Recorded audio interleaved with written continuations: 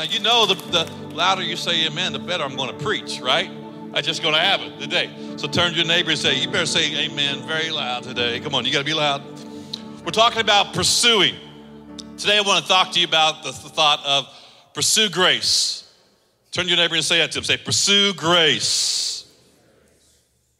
At the start of the new year, don't we all make great aspirational goals, don't we? How many, one of my favorite pastimes now is just to go at the first of the year and read social media. And see how long it's going to take for everybody to make these posts and how long it's going to take for people to not keep them. This is the year I get off social media. And every day they tell you on social media how they're going to do that. Well, this is the year. This is the year. You know, I went and bought my new shoes and I got my gym membership. And yeah, you've been there twice. You know, one of the things that we do is we love to talk a big game, but then we all do it, and then we don't always follow through. Probably the majority of the things we set as goals or for the year, we don't end up following through. They're high ideas, and they're all based on good intentions, but the majority don't follow through with them. I remember before I had kids, that I would see kids in the store. And I remember one time I had this parent, and this kid was just throwing this fit in the line. Parent wouldn't buy him what they wanted. The kid threw himself on the floor, kicking and screaming. I mean, blood-curdling screams at a high pitch. I'm like, Lord, help me, Jesus. It was loud. And I said, I will never let my kids do that. And then as a father of 5, I can tell you all 5 of them did that at one time or another. I remember one time one of the kids was acting up and doing that, and I was like, and I looked and I saw a parent staring at me like, you know, I was like, the same look I gave the parent before I had kids. See, everyone has their high ideas. I remember we said we were going to let electronics raise our children. Remember that statement? You know, we don't want the TV to be the last thing, or, you know, before they go to bed, we want it to be nice and calm, and we'll play something calm music, maybe some worship, set the atmosphere. And then when you have 5 kids and one gets up at 5:30 in the morning, you're like, just put a movie on. Be quiet. Don't wake anybody else up, please. They're all high ideas until you get in the middle of life, and then life happens, right? It's just the way it is. As Christians, we can all feel this way many times in our life. As Christians, we can all feel this way at times like we're second-class followers of Jesus. You know, I had high ideas of following Jesus. I had high ideas of living to a higher standard. And when we don't, we find ourselves living at a place of feeling like I'm just not measuring up. I'm just not doing what I said I wanted to do. Pastor Gene, you inspire me. I write down goals. I write down prayer requests. We do good for a while, but yeah, I find myself falling back into old patterns. I find myself not living up to the standards I keep wanting to keep, and then we keep score in our mind. And then today I got good news for you, though. Even though we don't measure up, God always measures up. Even though I don't always keep my promise, God always keeps his promises in my life. Come on now, tell someone, God always keeps his promises. Even when I fail, God is faithful. Even when I'm weak, he is strong. Even when I don't know the answer, he always knows the answer. God is still faithful to his promises. So I want to look at a guy today who's one of the most popular followers of Jesus. One of the most popular disciples. His name was Peter. I love Pete today. I can relate to Pete. Anybody here relate to Pete? Peter had a lot of great intentions, but always seemed to not follow through. He always seemed to mess up, but his spirit, his heart was in the right spot. And Jesus really favored Peter, really liked Peter, but Peter never lived up to what he said he was going to do. Peter found himself. Peter was following Jesus. Peter was pursuing Jesus. Peter was a disciple of Jesus. Peter was unified with Jesus. So how did he respond? We can learn a lot in our pursuit of Jesus, pursuing him as a disciple. How did his disciples respond? And how did Jesus respond to them? How did he respond when he didn't measure up? Let's look at Peter's denial of Jesus today. At the Last Supper, we see where before Jesus went into the garden and before he was arrested and crucified, that he had a Last Supper with his disciples. And there at the Last Supper, he begins to share with them that he is going to be struck down. That he's going to be struck down, and there I'll be struck down, and you guys are going to deny me, and all these things are going to happen. I'm going to be betrayed, and you guys are going to forsake me. And Peter's like, not me. No, not me, Jesus. Jesus predicts his death. Then look at Peter's response here in verse 29 and 31 of Mark chapter 14. Peter said to Jesus, even if everyone else, how many does that sound like us? If nobody else is going to do it, God, I'm going to do it. We've all been there. Even if everyone else deserts you, I never will.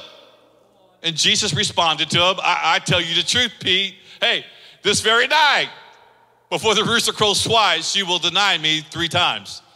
That you don't even know me. Peter, very, very passionate. No!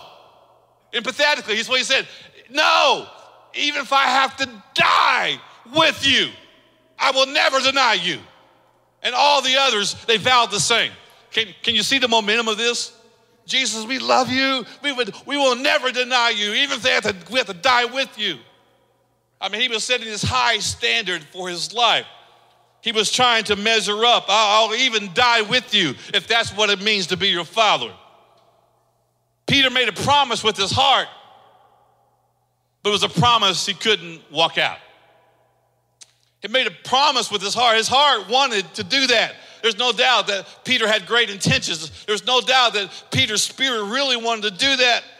But he put his heart when it got down to the actual physicality of the pain and what was going to happen to Jesus. He couldn't bear to keep that promise. Later that night, Jesus is arrested and taken to trial. He was beaten and whipped. 3 times people asked Peter. They asked him if he was a disciple of Jesus, and each time Peter denies him. I don't know who he is. And when you go back and look at these times of denial, it wasn't just a denial. At times he got really colorful with his use of vulgar language. I mean, it was really bad. It wasn't just, I don't know him. It was blankety blank blank. I don't know the blankety blank blank. I mean, it was bad. It was about as bad as he could have been. And when it comes, he was trying to prove I ain't connected to that guy. It says one time he was around the hot coals of the fire, trying to keep himself warm, kind of watching in the distance, and somebody recognizes him. Hey, aren't you the one who followed him? No, I didn't know who he was. And so 3 times he had a chance, and all 3 times he failed. See, Peter had to learn to walk in the grace of God. See, if you're going to be a follower of Jesus, you got to learn to walk in the grace of God. Jesus, look at me. Jesus didn't set the standard for Peter. Peter set the standard that high for himself. Jesus, what did he say? Hey, I'm going to be struck down. This is what he told him in the upper room. I'm going to be struck down. You guys are going to deny me. They're going to crucify me. But I'm going to be resurrected again on the 3rd day, and I'll meet you in Galilee. That's what Jesus said. It was Peter who said, I'll die with you.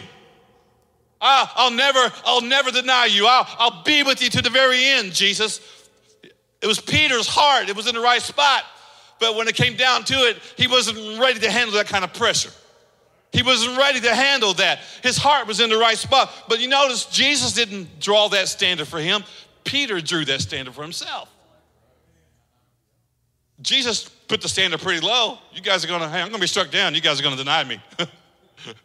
I mean, he put it out there like it was. He knew. Your heart's in the right spot, Peter, but your flesh is not ready yet for this kind of commitment. He's like, I'm not even hard. He's like, remember, he struggled with it in the garden. Father, any other way? So how could Peter, who was fully man, Jesus struggled with because he was fully man and fully God, he was able to walk it out. Jesus didn't set that standard. Peter set that standard. We often make promises to God and we don't follow through.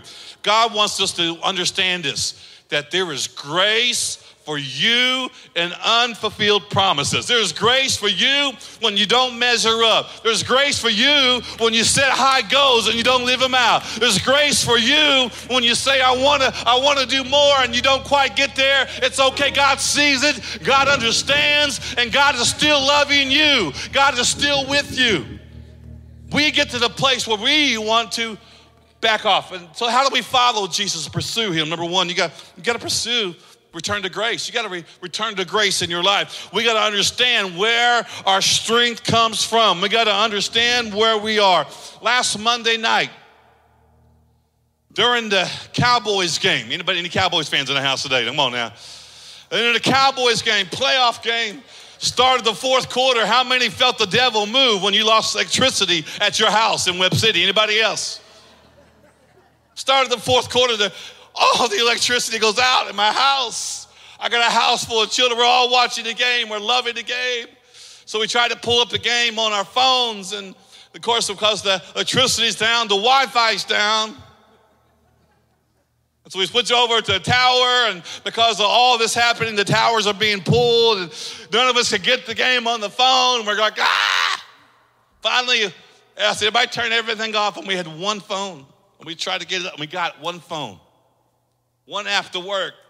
So we're sitting around in the dark on the floor watching a screen about this big, watching the fourth quarter. I had a backflash of my childhood. This is how I had to watch TV in the dark in my room at night, black and white, this big. All right, any 80s kids remember what I'm talking about, okay? You know what I'm talking about. That's the way it was. And you realize something, that you want to get up and do things, and all of a sudden you realize that takes electricity. That takes electricity. That takes electricity. That takes electricity. My home, we understand, our homes were made to run off electricity.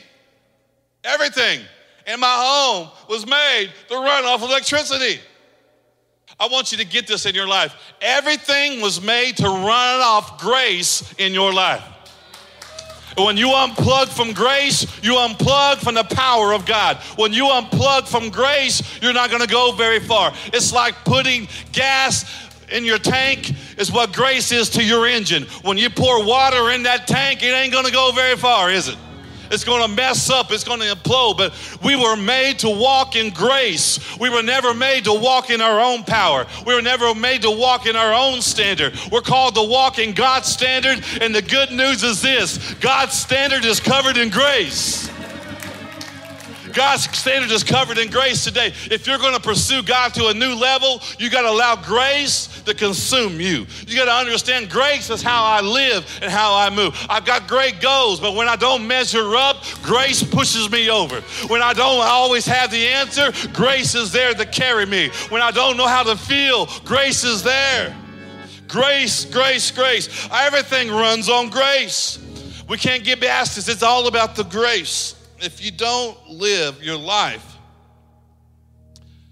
on grace, you're going to find yourself burning out. If you don't live your life on grace, you're going to give up on church. You're going to give up on God. I just can't live up to the standard.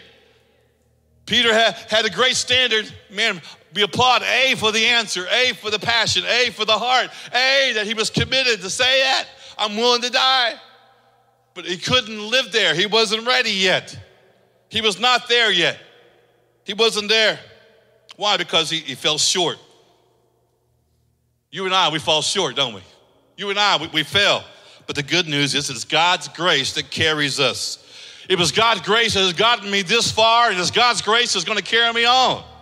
I didn't deserve God's grace when I first received it. I don't deserve God's grace today, and I don't deserve God's grace tomorrow, so I might as well just receive it and be blessed. I'll never deserve God's grace. I'll never earn God's grace. So I might as well receive the free gift of grace that God wants to give to his children. Receive it. Walk in the blessing of the Lord. Walk in the knowledge of the blessing of grace in my life. It's grace. Grace empowers us to live out the new life. It's a new life in Christ. How do I live it out? Grace. How do I live out? It's grace. Jesus said, I will meet you in Galilee. Isn't that amazing? Jesus said, I'm going to be struck down. You guys are going to forsake me. I'm going to be crucified. I'm going to resurrect on the third day, and I'll meet you in Galilee. And after his resurrection, where do we see Jesus at? Peter is out fishing on the Sea of Galilee. And all of a sudden, he sees some smoke coming up on the beach, and his partner's in the boat. Peter had given up, saying, I'm not worthy to be a disciple. I'm going to go back to fishing. That's all I know to do. And I'll go back and be a stinking fisherman, and I'll catch some fish and be a commercial fisherman. And all of a sudden, he sees the hot coals burning on the shore. And he sees the smoke rising up. And someone says, I think that's Jesus. And he takes and he jumps in and he swims the shore to find Jesus there. I love this because Peter broke his promise. God, I won't leave you. God, I'll go with you. God, I will die with you. Peter broke his promise, but God didn't break his promise. He was right there in Galilee, just as he said. He didn't say, Peter, I was going to show up in Galilee, but because you broke your promise, because you didn't follow through with what you said you was going to do, I'm not going to show up now. No, God always shows up. God always keeps his promises. God is always a God of promise and grace in our life. And even when I don't follow through with everything I know I want to do for God, God always follows through in my life. He always shows up. You call out to me and I'll be there. Where 2 or 3 are gathered in my name, I'm there. In the midst of the worship, I inhabit the people. He didn't say in the midst of perfect people, in the midst of sinless people. He said in the midst of worship, of flawless people. No, he didn't say that. In the midst of worship, of people who have failed, of people who are crying, of people who have struggled, of people who are mourning, people who are celebrating. In the midst of the worship, he is there. God always shows up. See, we put the standard there. God, you can't show up. I can't worship this week. I was horrible. Well, if that is the clause and the standard for worship, then we might as well all stay home.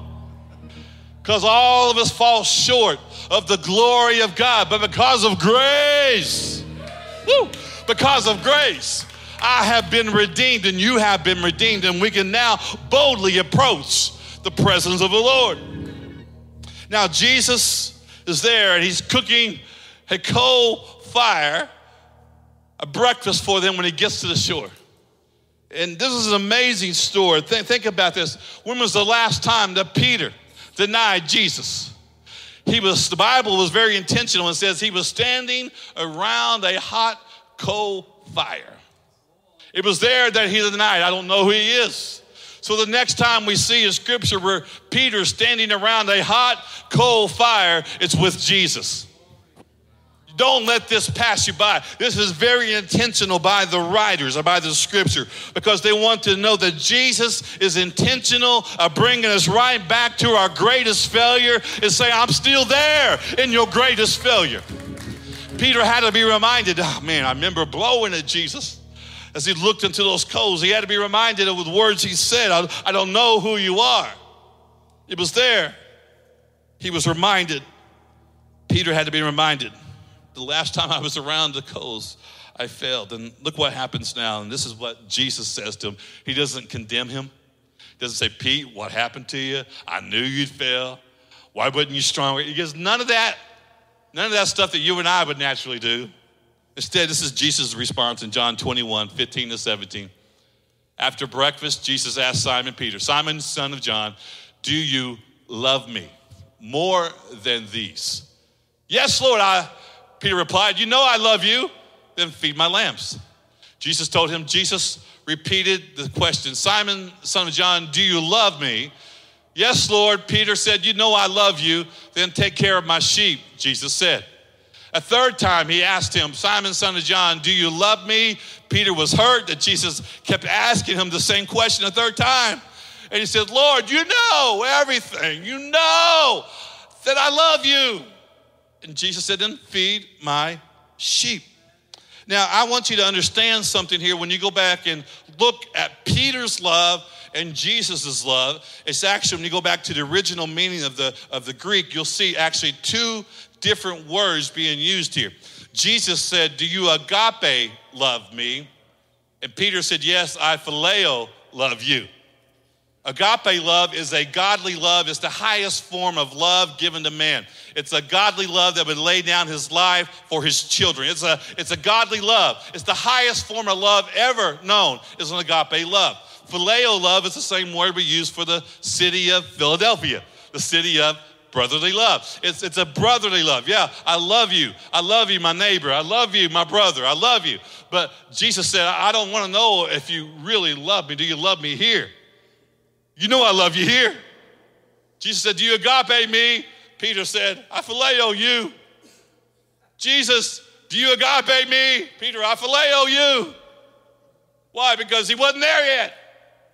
He just proved it. He wasn't there. His heart was. Isn't it amazing the first time in the upper room, Peter's like, I agape you. I'll even die with you. But now he's like, I phileo you. I learned something. I learned something here. Jesus is like, this is the standard I want you to be at. Do you want to be here? And he's like, you know I love you. No, do you really love me? No, you know I love you. You know you really love me. We can't overlook this because I believe something was happening here. That he was saying, if you love me, do you love me more than these? Do you love me more than phileo? That's what he was asking. Do you more than phileo me here? Phileo, do you love me more than brotherly love? Do you really godly love me? You know I do. See, he said, then love people. If you really, really love me, then love people. If you have blown it, if you failed, if you've made a mistake, what's my response in pursuit of Christ? I love people. That's what we say. Then love people. Feed my sheep. Do you want to get to the place of agape love? Then feed my sheep. Then love my people. And number 2, let God lead you. Let God lead you. We surround ourselves with grace. We let ourselves be saturated with God's grace, and then we let God lead us. Now look at verses 18 and 19 now. After Jesus follows up this conversation, I tell you the truth. When you were young, you were able to do as you liked. You dressed yourself whenever you wanted to go. That's before you got married, right? But after you're married, no, that's not it. But when you're old, you'll be stretched out your hands and others will dress you. They will take you where you don't want to go. Jesus said to him, he said this to him to let him know by what kind of death he would glorify God.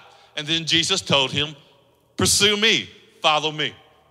So we see something here. Jesus paints a picture that you're going to agape me. If you're going to agape me, then it's going to take you to places you don't want to go. He said you're going to go places, and when you get older, it's going to be really hard. You're going to be shackled. You're going to be chained. They're going to lead you. They're going to feed you. You're going to have to submit to what they do, and eventually you're going to glorify me in your death, signifying that he would be a martyr. Hey, Pete, remember you said you would die for me? I know you wasn't there yet. I know you wasn't. I know you're still at the phileo level, but you're going to learn to walk in agape love. That's what he said. He goes, before you die, you're going to walk in agape love because you're going to give your life for me.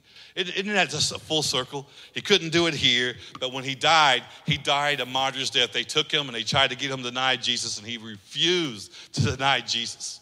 So they were going to crucify him like Jesus, and he said, no, I'm not worthy to be crucified like my Lord. Will you crucify me upside down? So Peter was crucified. He was martyred upside down because he refused to die like his Savior.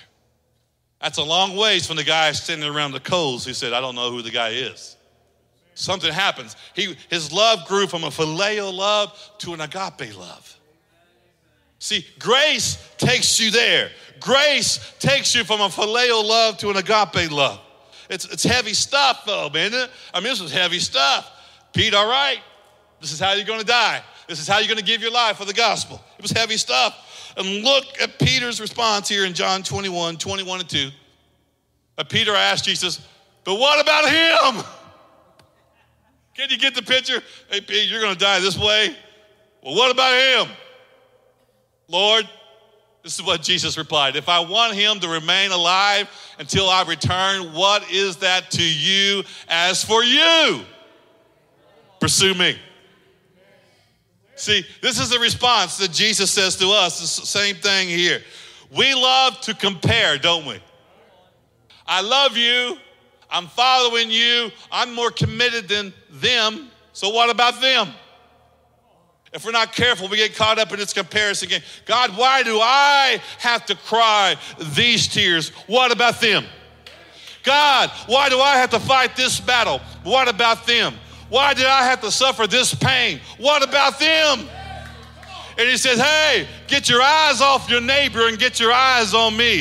If they never have a pain in their life, what is it to you? I'm still with you. I'm still agape love over your life. My grace is still there. I've called you to walk a martyr's death. I've called you to go out and to suffer. I'm still with you. Quit comparing yourself to everybody else and say, God, you are sufficient for me. Your grace is sufficient for me. Come on, stand and give God praise. God, thank you. God, thank you. Come on, stand to your feet and say, God, I thank you today. Your grace is sufficient for me. Following Jesus, as you remain standing today, following Jesus means I pursue his grace. I pursue his grace.